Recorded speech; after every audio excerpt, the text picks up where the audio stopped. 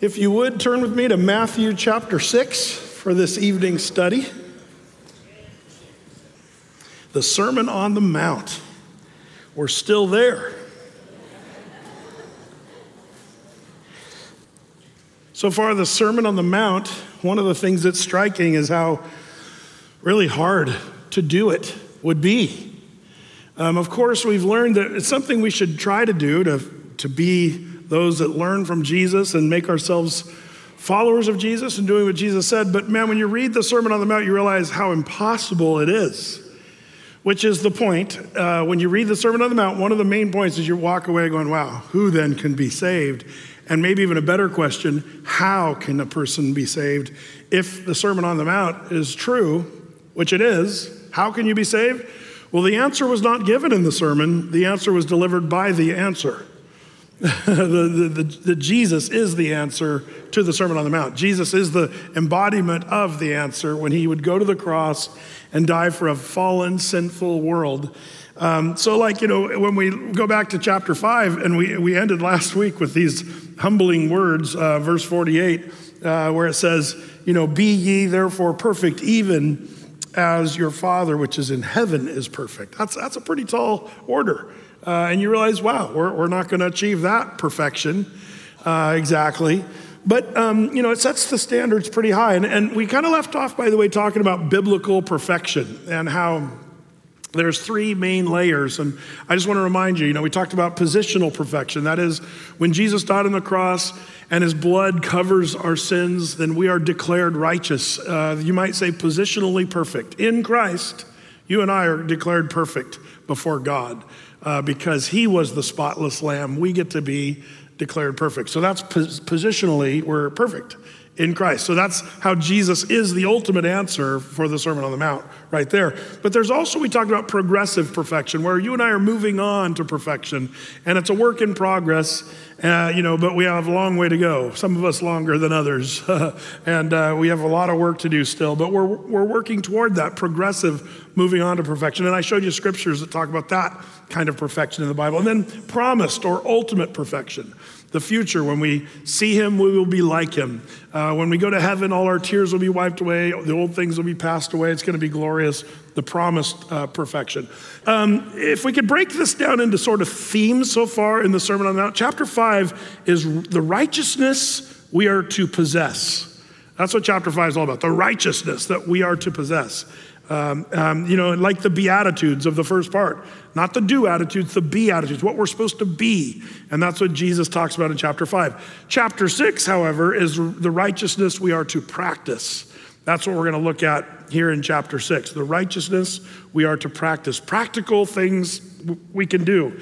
And it also will deal with our relationship with God, which is so important. Chapter 6. Chapter 7, which we probably won't get to tonight, is our relationship with others. And he'll focus his sermon on that. So we're going to take tonight righteousness we are to practice, practical things we can do, Sermon on the Mount.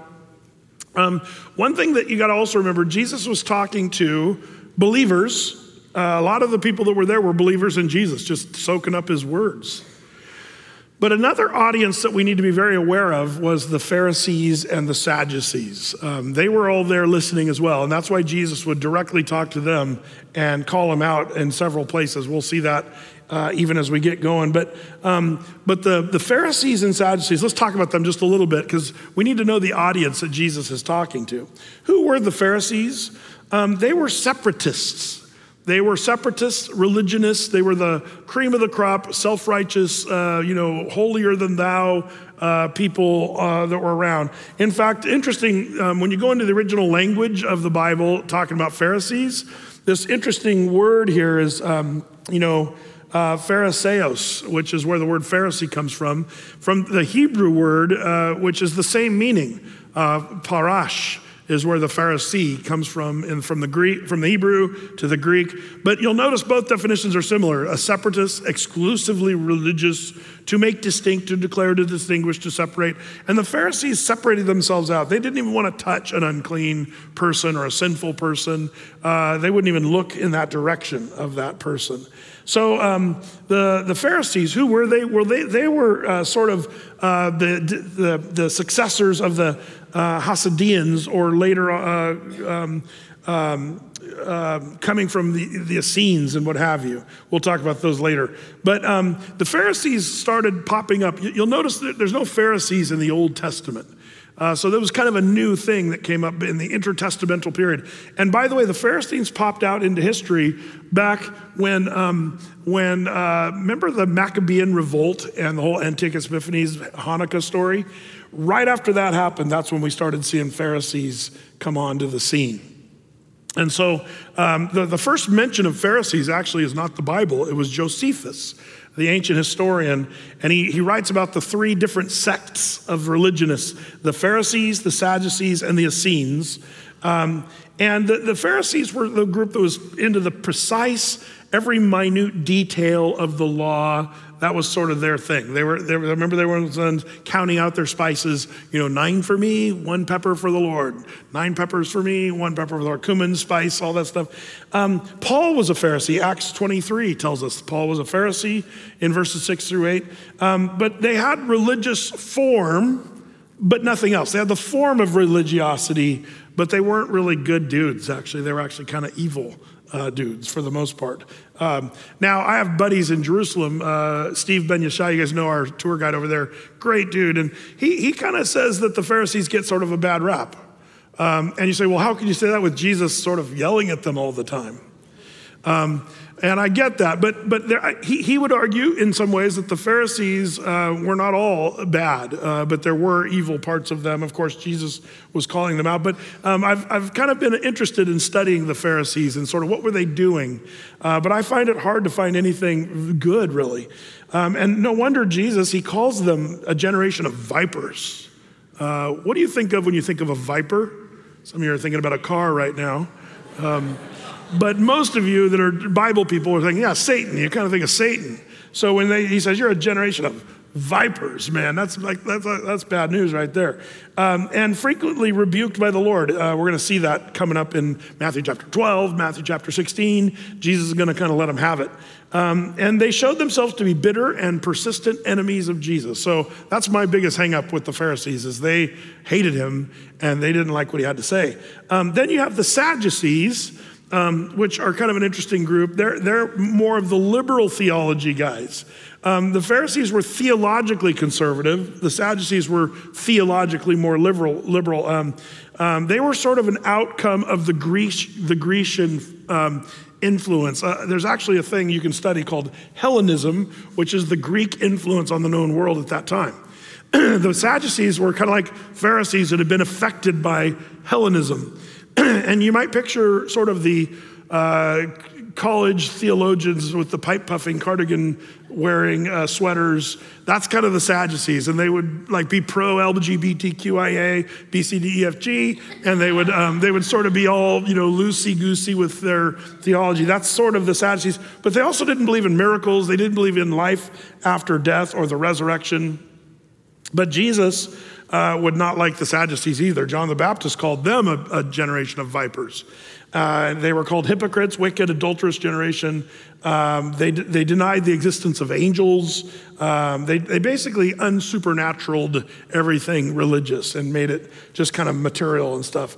They were often super rich. They were very wealthy. They were kind of like your, money grabbing, religion people, that are into having tons of luxury around them. That was the Sadducees. But they also hated Jesus. That's where the Pharisees and Sadducees put their heads together, is when they hated Jesus.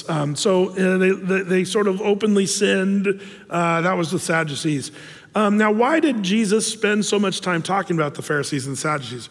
Well, the people of Jesus' time, they sort of said, well, those are the guys. If you're going to be a religion person, if you're going to love God, that's the example. That's sort of the model that we're supposed to go for when it comes to this idea of religion.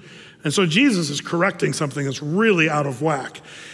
And I have to say, this is why I think this is so important for you and for me to study the Sermon on the Mount, because we're living in the same day. We have our Pharisees and we have our Sadducees. We have our theologically liberal people, free in Christ, man.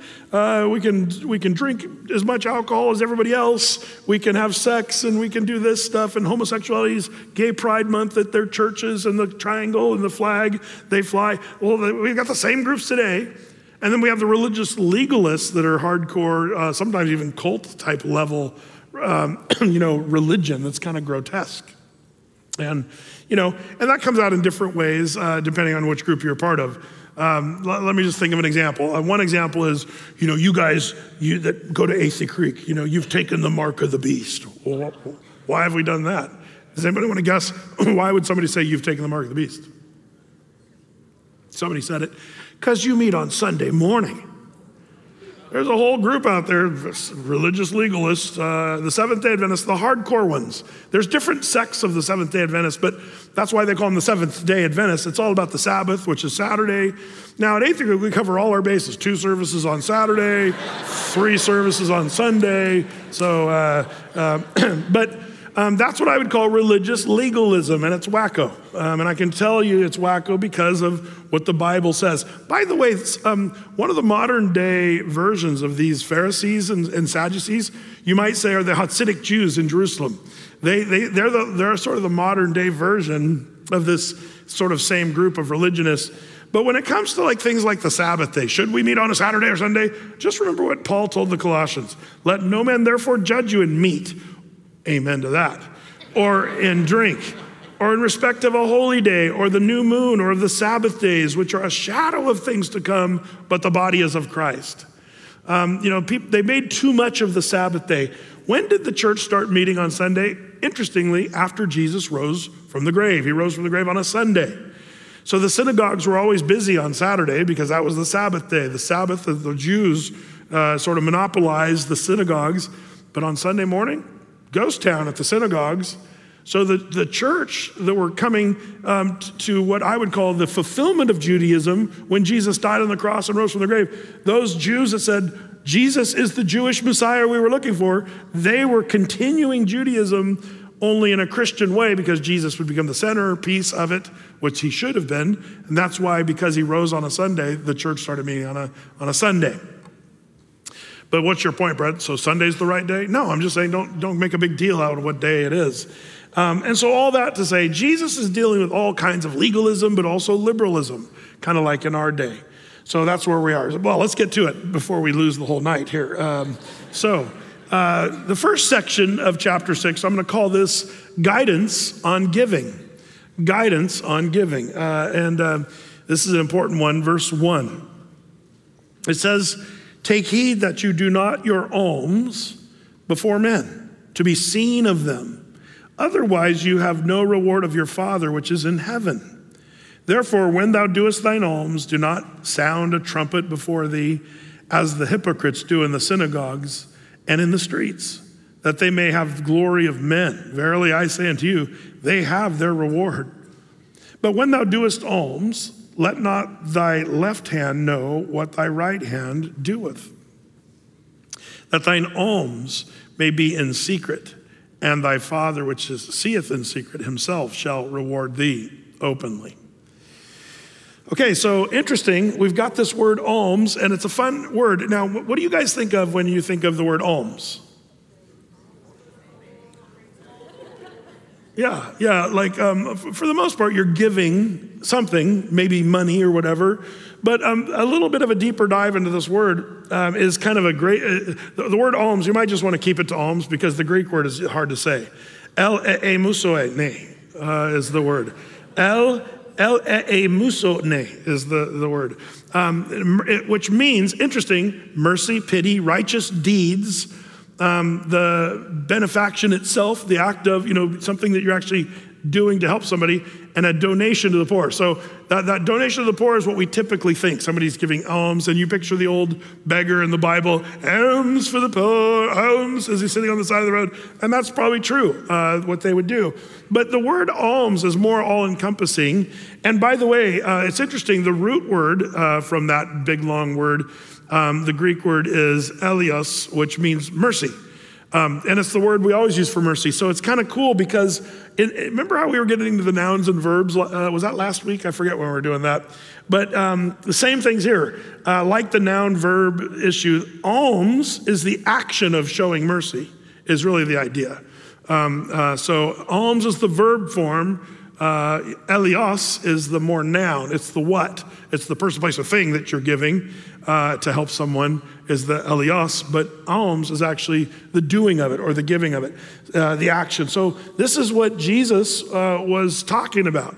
Now he says, when you do this, which the idea is, again, you should do it. When you give thine alms. So again, I have to ask this like we did last Sunday. When you pray, and I asked the question, so when did you pray? And how are you doing with that? Did you carve out time this week? The week's getting away from you. We're at the middle of the week. Did you carve out a solitude time to pray between you and the Lord? And that's what we ask, because Jesus said, when you pray, not if you pray. Same thing when giving merciful alms to the poor. You have to ask, when was the last time you gave something to the poor? And it's such a, it's amazing. We don't think about it as much, but when you just give to the poor, there's something that's heartwarming about it. There's something that we get to do that's sort of a blessed thing. Jesus says, when you do this, I hope well, Brett, they're just going to buy meth. Well, that's just a stingy person that's, assuming something. But they are, Brett. I know. But it's funny how the Bible doesn't say you're supposed to pull up their sleeve. Let's see if there's any needle marks on their arms or anything. Showing mercy is something that doesn't always require a person passing a test for them to receive mercy.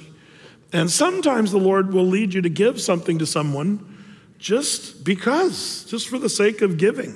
And maybe it's more about what's going on in your heart and less about the meth addict, that the Lord wants you to give up some of your cash or your money or whatever. So something we have to kind of be careful for. Now, when Jesus says this, when you give your alms, don't sound the trumpet like the Pharisees do. Now, this is a funny practice. This kind of makes me laugh a little bit if you think about it. What was happening in Jesus' day is they'd walk down the city and they would give their alms to the poor, and then they would go, they'd shoot their little trumpet off. So everybody go, wow, look at the Pharisees, they're so giving. Look at how much they gave. They're amazing. And man, next time I want to be around that guy when he's passing out the dough, man. Like there was a reputation thing these guys were into. Now, some of you might say, well, when did that practice come into play? And how did that Looney Tune sort of blowing your trumpet thing happen? You want to know how it happened? It started with, first, this is what they would do, is the Pharisees would go and they'd stand in the city center, and then they'd blow their trumpet, and that would make all the poor people come, and they would just start handing out money to the poor people. The original intention was to get people's attention, to know, well, you come to this guy, he's got the horn, he just blew it, so gets your, it's your free soup kitchen or whatever. Here's the freebie that you have for you. So somewhere along the way, it turned to this hypocritical blowing of the trumpets so everybody could see your giving of your alms. And so it kind of amalgamated and changed over time. But the Lord is saying, do your alms, show mercy to people in secret, where nobody sees what you're doing. Man, this is such an important thing.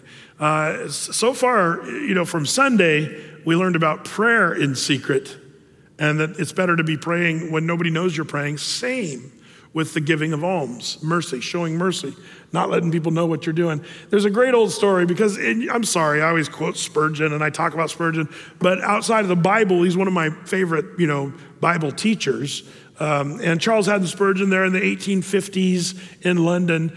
There's a kind of a funny story about this. He and his wife, Spurgeon and his wife, they owned a fairly large chicken coop in their backyard. And back then, Spurgeon, he had a big house, and the church took really great care of he and his wife, and he was very popular. People came from all over the world to hear Charles Spurgeon preach the Bible. So it wasn't like he was financially hurting or anything like that. But he had these chickens, and they would sell eggs from their chickens that were laid there. They'd sell them at a pretty expensive price. And they refused to give any eggs away. People would come, hey, I'll go to your church, man. Can I have some, hey, bro, can I have some chicken eggs? And he's like, nope, they're, so much money, and this is, you got to pay for them. And they were starting to be known for being kind of stingy, miserly with their chickens and their eggs. And so the Spurgeons just accepted this criticism. They never once defended themselves. And it was only after Mrs. Spurgeon died that the whole story was eventually revealed. The Spurgeon never spent one penny on their eggs. They made a lot of money, but the money was then given to these two little old ladies that were part of their church who needed support financially. And they were fully supported by Spurgeon's eggs. Even though he never mentioned this from the pulpit or told anybody, that might have been one of the greatest sermons Spurgeon ever preached. The one that he didn't, because he just by showing mercy, later on it came out.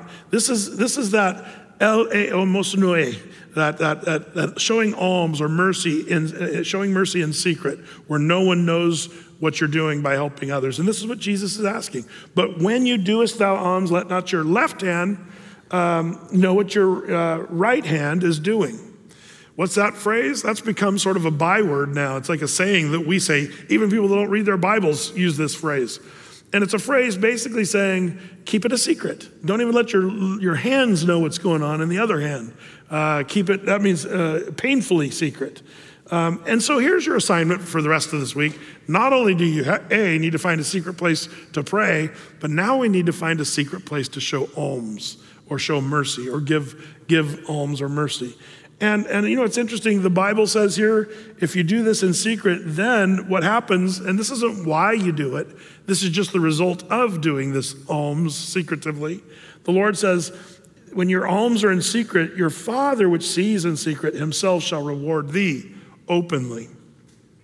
That's just a promise of God's word. If you're showing mercy behind the scenes when nobody else is looking, the Lord says, guess what? I will reward you openly. Now, when is that? Could it be this life? Maybe. But for sure, it's going to be the next life. Because a lot of the rewards we get are going to come at the Bema Seat judgment of Christ. When we die and go to heaven, we're going to stand before the judgment, not for our sins, praise the Lord, but for the work that we did and the stuff that was nobody saw, the stuff that was in secret. The Lord says, I'm going to reward you at the Bema Seat judgment. So that's what happens here with the Spurgeons. They're a good example for keeping it secret. But the second section, now we move on from, guidance on giving in secret, showing mercy in secret. The next section here, verses 5 through 15, is points on praying. And we looked at this on Sunday, but let's just kind of go over, there's a few little loose ends I feel like we need to tie up. Sorry about that, but it is the Sermon on the Mount.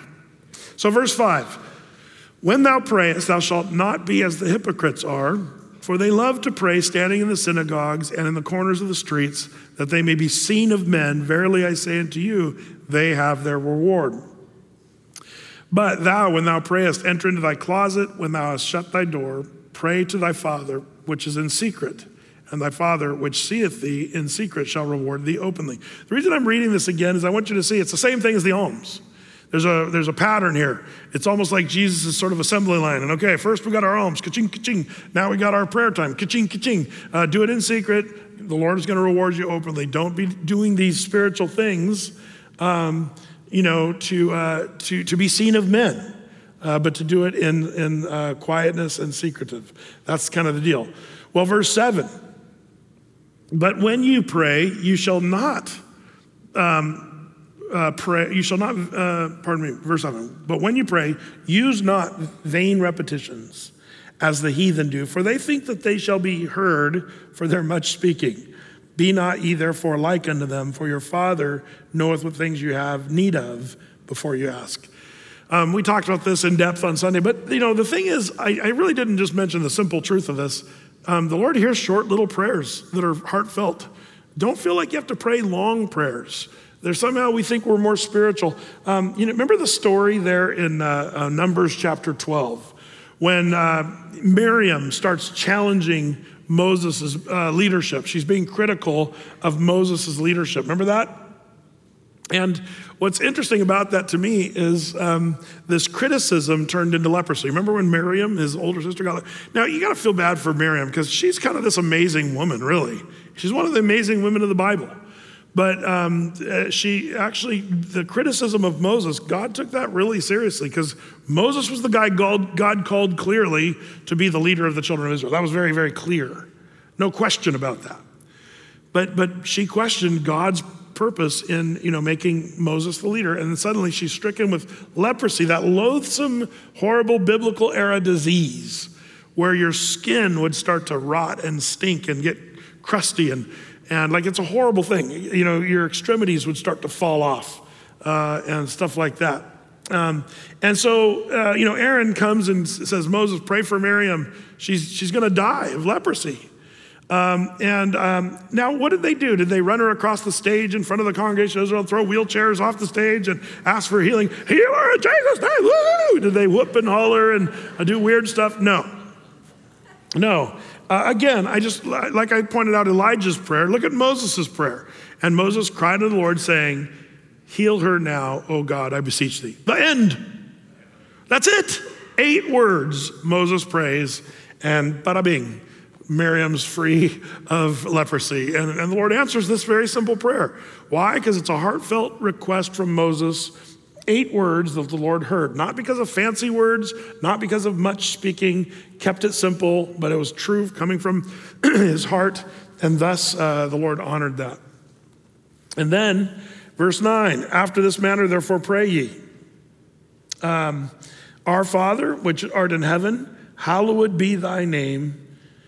Again, the holiness of the name. By the way, there's something more holy than the Lord's name. Does anybody know what is more holy than the name of the Lord? Yes, the Word of God. Isn't that interesting? Because I think of the name of the Lord and I think, wow, that's holy.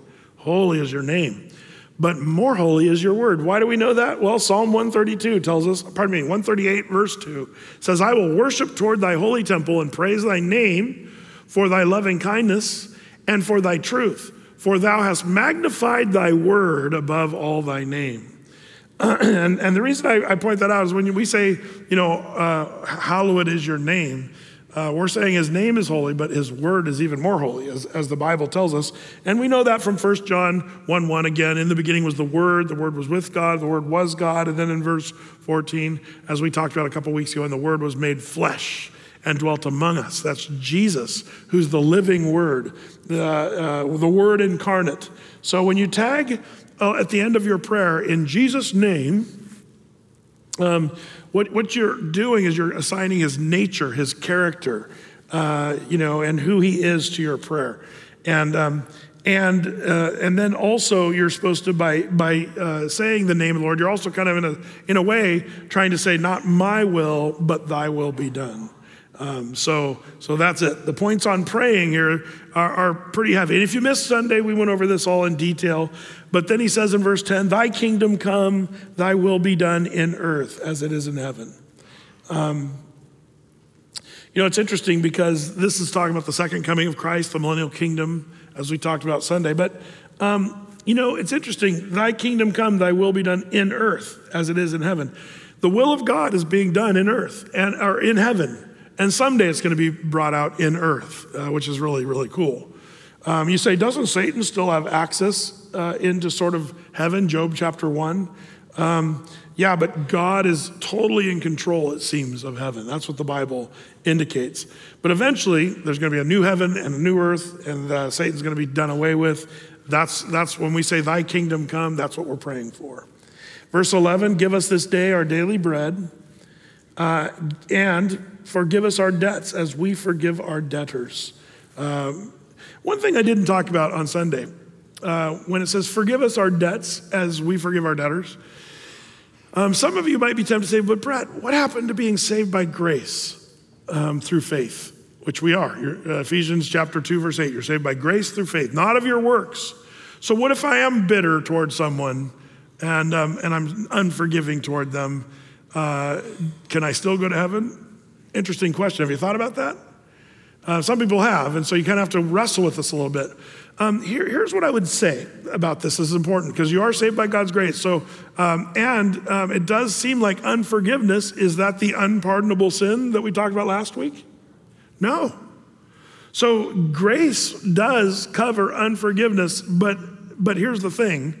Unforgiveness is a problem when Jesus puts it in let's go forward again, verse 14. For if you forgive men their trespasses, your heavenly Father will also forgive you. But if you forgive not men their trespasses, neither will your Father forgive you your trespasses. And some of you might say, well, Brett, then I'm toast, except for God's grace.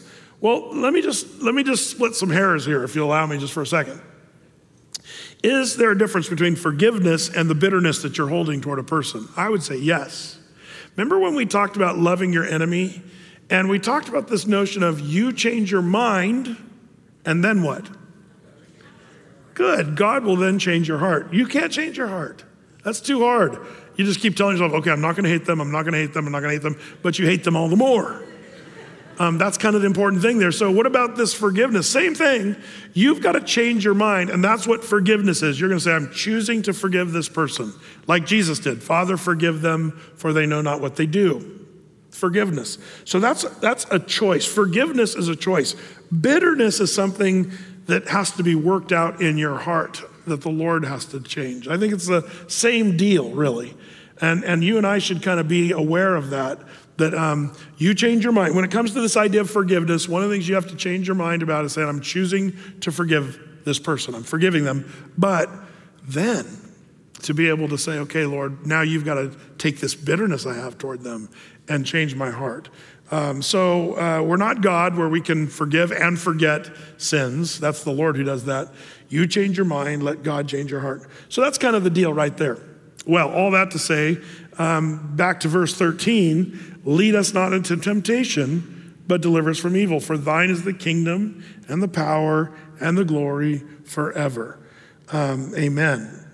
One thing I mentioned I'd talk a little bit more about tonight, and I do want to talk about this.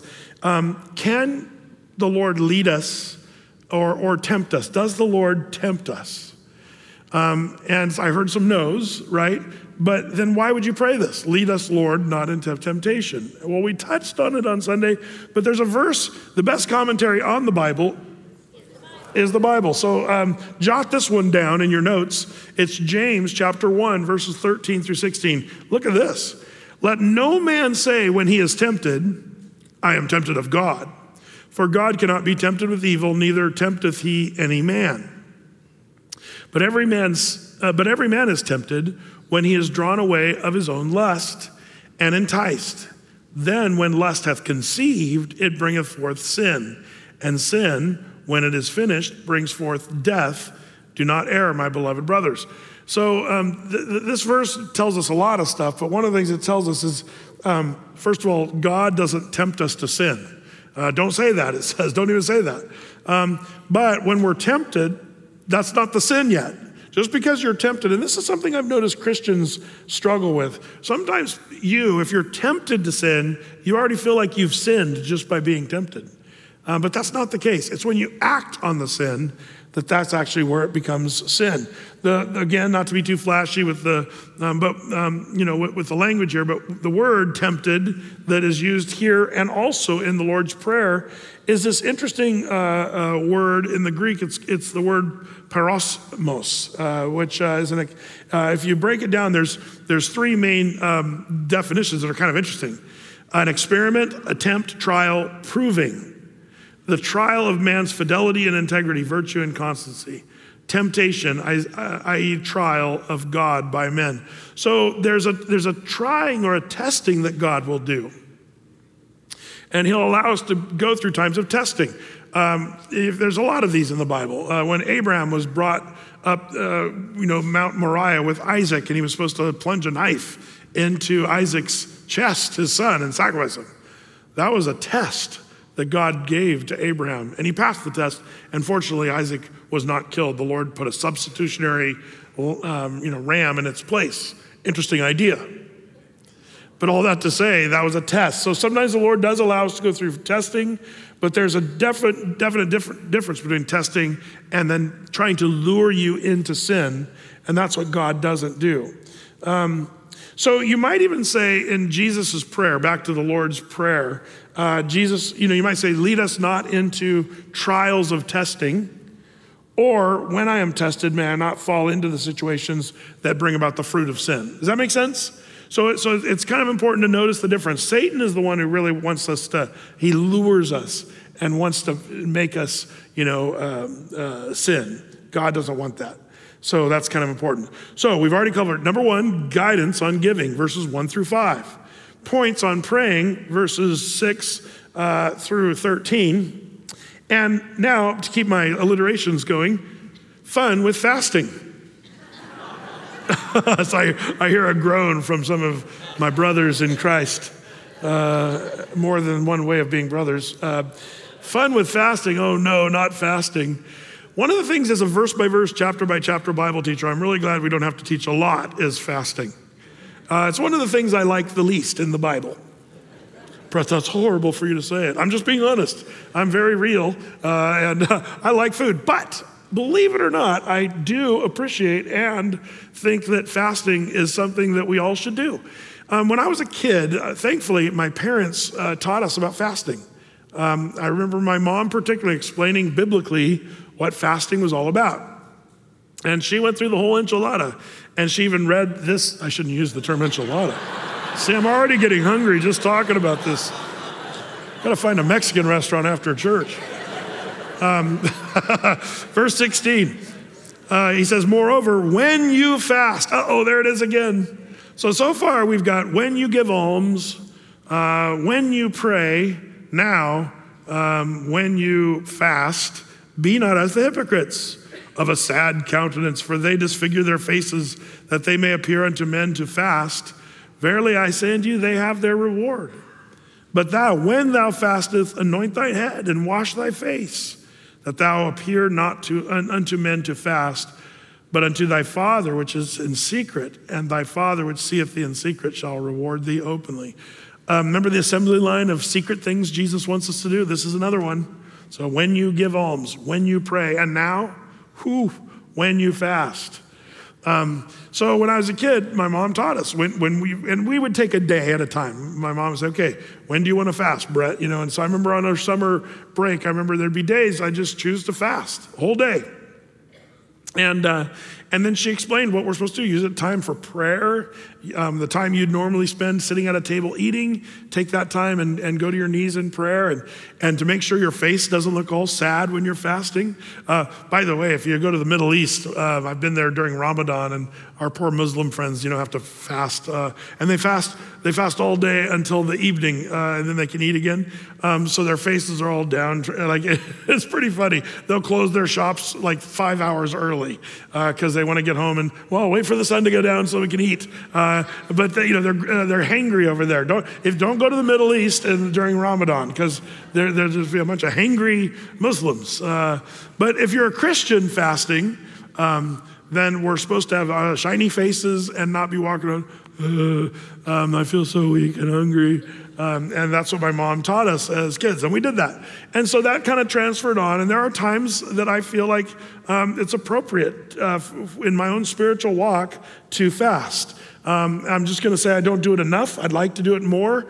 When should we fast? Jesus said it's not if, but it's when. When you fast, how much do we do this? By the way, there's a lot of books that have been written on fasting, and I have to warn you, some of the groups get into the health benefits and stuff of fasting, which there's all that. Some of you guys are like, yeah, Brett, intermittent fasting. I've lost 180 pounds, intermittent fasting.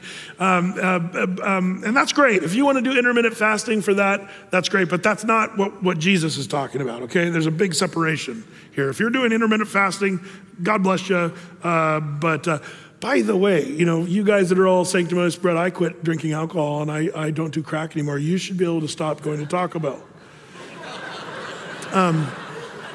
Here's the difference. You can quit cold turkey with, cocaine, and you're going to live. If I quit eating food cold turkey, I'm going to die. So it's like an alcoholic having just have a few sips every day. But food is different. It's a challenge. I'm joking, sort of. Anyway. But this whole thing about if you're doing it for health reasons, great. But I think there needs to be separation when you're fasting for the purposes of prayer. There's got to be a mental, spiritual separation. That's my read on it. And so I still love to recommend this. It's a really old book from the 1970s. And if you get it on Amazon, I think even the artwork still looks 70s, and you'll just dismiss it as some weird book from the 70s. But it's actually a book called God's Chosen Fast by Arthur Wallis. And I really love that. It's just a little booklet. It's not super long, but he goes into biblical fasting and keeping it more on the spiritual plane, less on the health food, Whole Foods model or whatever, kale model or whatever. No, it's just biblical, kind of different models of fasting. He talks about partial fast or whole fast, where you're taking a chunk of time to fasting from eating, and also fasting from other things. It doesn't just have to be food. And do you do liquid or not? Like, he goes into all the biblical things about fasting. So that's just a good little. It's not a long read. It's not hard, but I find it very refreshingly simple. Now, when should a person fast? I think there are a few situations where fasting can be particularly advantageous. Do you ever feel bound up spiritually by something, or messed with, or depressed, or burdened spiritually? Like, there's I don't believe in Christians being demon possessed, but I believe in demon oppression. And there's sometimes evil things that are going on around us. Look at what Isaiah says. Isaiah 58, verses 6 and 7. You can mark this down in your notes when it comes to this fasting. Is not that the fast that I have chosen? To loose the bands of wickedness. There's reason number one. Number two, to undo the heavy burdens. Are you burdened by heavy things? To let the oppressed go free, that you break every yoke. Is it not to deal with thy bread to the hungry, that thou bring to the poor that are cast out of thy house? When thou seest the naked, that thou cover him, and that thou hide not thyself from thine own flesh? What's going on here? There's spiritual things that are bondage, wickedness, oppression, and even the oppression of the poor, and us eating our food while they're starving. Like, there's some really interesting things there that is brought up here in Isaiah. But as it turns out, spiritual wickedness, oppressing, is also brought up in Matthew's gospel. In a few weeks, we'll be in Matthew chapter 17, and Jesus is going to, remember this story? In Matthew 17:19, then came the disciples to Jesus apart and said, why could we not cast him out, the demon? And Jesus said to them, because of your unbelief, for verily I say unto you, if you have faith as a grain of mustard seed, you shall say unto this mountain, remove hence to yonder place, and it shall be removed. And nothing shall be impossible unto you. Now, verse 21 is where it gets really interesting. But it says, howbeit this kind, this demon, goeth not out, but by prayer and fasting. There's a certain demonic entity that just regular old prayer doesn't seem to do the trick.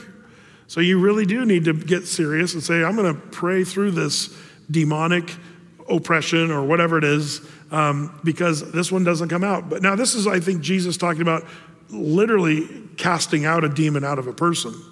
But it makes you realize there's some demonic entities that there's like a next level where the fasting and what have you is the answer. So one of the things I love about this, because Jesus just whips it out and says, you're out of there, and the demon's gone.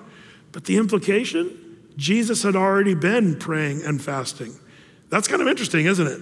It makes you wonder, did Jesus have a regular routine of prayer and fasting so that he was kind of ready for when demonic things came his way? He was just kind of ready to roll. There are those that suggest Jesus must have had a regular sort of way of fasting. And maybe that's something for us to pray about ourselves. So all that to say, fasting. And by the way, I really am thankful for my parents teaching me spiritual disciplines when I was little, because otherwise I'm pretty sure an adult and I would have said, yeah, whatever, on the fasting thing. I'm just not going to do that one. But the Bible actually encourages fasting, and it's something that we can all benefit from. So fun with fasting, that's what I'm calling this. So we've got guidelines on giving, number 1. Points on praying, number 2. And fun with fasting, number 3. And then the next one is truth about treasure. Truth about treasure. And we're going to see that there in verse 19 on next Wednesday night. I don't want to dive into this one tonight because this is such a huge thing, and I don't want to just race through this just to kind of finish up. But what I would like to remind us of is when Jesus is talking about this Sermon on the Mount, and when we kind of consider where we're at in our spiritual walk, I get the sense that Jesus is talking about the spiritually mature person. Remember when he said in chapter 5, verse 48, "Be ye therefore perfect as your Father which is in heaven is perfect." Remember, the word perfect can be also maturity, right? So I believe it's the mature Christian who starts to see the value of the guidelines on, or the guidance on giving. How do you give your alms? When you show mercy to people, do you do that in secret, or do you make sure and let people know about it? Again, that's one of the reasons why old Pastor Brett doesn't look at the tithes and offerings. Who gives what? I explained that the other day during our tithe and offering, when we were in Malachi. We talked about tithes and offerings. The second time I've done the sermon in all the years of Athey Creek on tithing. By the way, I got a letter from a guy from that sermon that just went on and on. "Brett, all you did is ask for money," which I was like, man, I have never once asked for money, not one time. And all my sermons, everything I've ever said is online for everybody. You can search it all you want, but you will never hear me asking for money because that's not what we do at Athey Creek. I will talk about tithing, and why do I do that? I do that. Some people say, well, Brett, Athey Creek, that's just your sneaky way of trying to get money. It's not. If the Lord doesn't provide, then we just don't do stuff. That's kind of the way Athey Creek rolls. If the Lord provides, then we'll build our building and we'll do stuff that the Lord puts on our heart to do. But, this whole thing of asking for money, and this guy went on and on how I'm just like all the other charlatans out there. And it was kind of this scathing letter from some attorney in Lake Oswego. We could talk about who's scamming people for money, but I won't go there. That's not holy. But the reason, like I mentioned in that tithing sermon, the one that I did after 26 years, the second one that I did, the reason that's such an important thing is for you and I to be those who give. But that's why, one of the other reasons, not only that I don't let the big givers at Athey Creek influence what I teach and preach, that's one of the reasons I don't want to see who gives what. But another reason I don't want to look at see who gives is so that we can not know what the left hand and the right hand are doing. That you're not, I'm not going, wow, there's a real good donation person at Athey, and you're getting the credit for that. And Jesus says, what happens? There you have your reward. So this guidance on giving in secret, but also the points on praying in secret. The mature believer is going to be giving without being seen. The mature believer, the one who's moving on to perfection, is going to be praying without looking for the accolades of men and saying, wow, what a prayer warrior. And then the fasting is something that you can do and nobody even has to know. You can just take your lunch break at work and go off somewhere and find a quiet place to pray. And nobody has to know the difference. And that's the idea, the mature believer. And then we're going to see on next week the truth about our treasure, and that's going to be important. So all that said, let's pray, and then we can enjoy this beautiful sunset on the way home that you're all missing over here once again. But you guys are being blessed, right? Yes. Lord, we are thankful. Oh, this is such a beautiful scene here, and just a chance to finish up on a Wednesday night. Lord, these points are so powerful, Lord, and I sense that, Lord, my ineptitude in these areas, to be able to just come to you in maturity and in the area of giving and praying and fasting. Lord, I pray that we'd move on from childish things and grow in maturity and learn from the Sermon on the Mount. Lord, we know we don't measure up. We, like Paul, admit our inability, Lord. And even as Paul would recognize that he was the chiefest of sinners, Lord, we would argue with Paul on that one. But we're so thankful that you give us guidance and what the mature believer looks like. So I pray that you'd help us, Lord, that we would grow in our ability to follow your word. And Lord, not just be hearers of your word, but to be doers as well. So we pray your blessing on this congregation, Lord, tonight. For those online, for the watch parties out there, Lord, we just pray blessing on them. May they sense the word just filling their hearts even now as we speak, Lord. In Jesus' name, amen.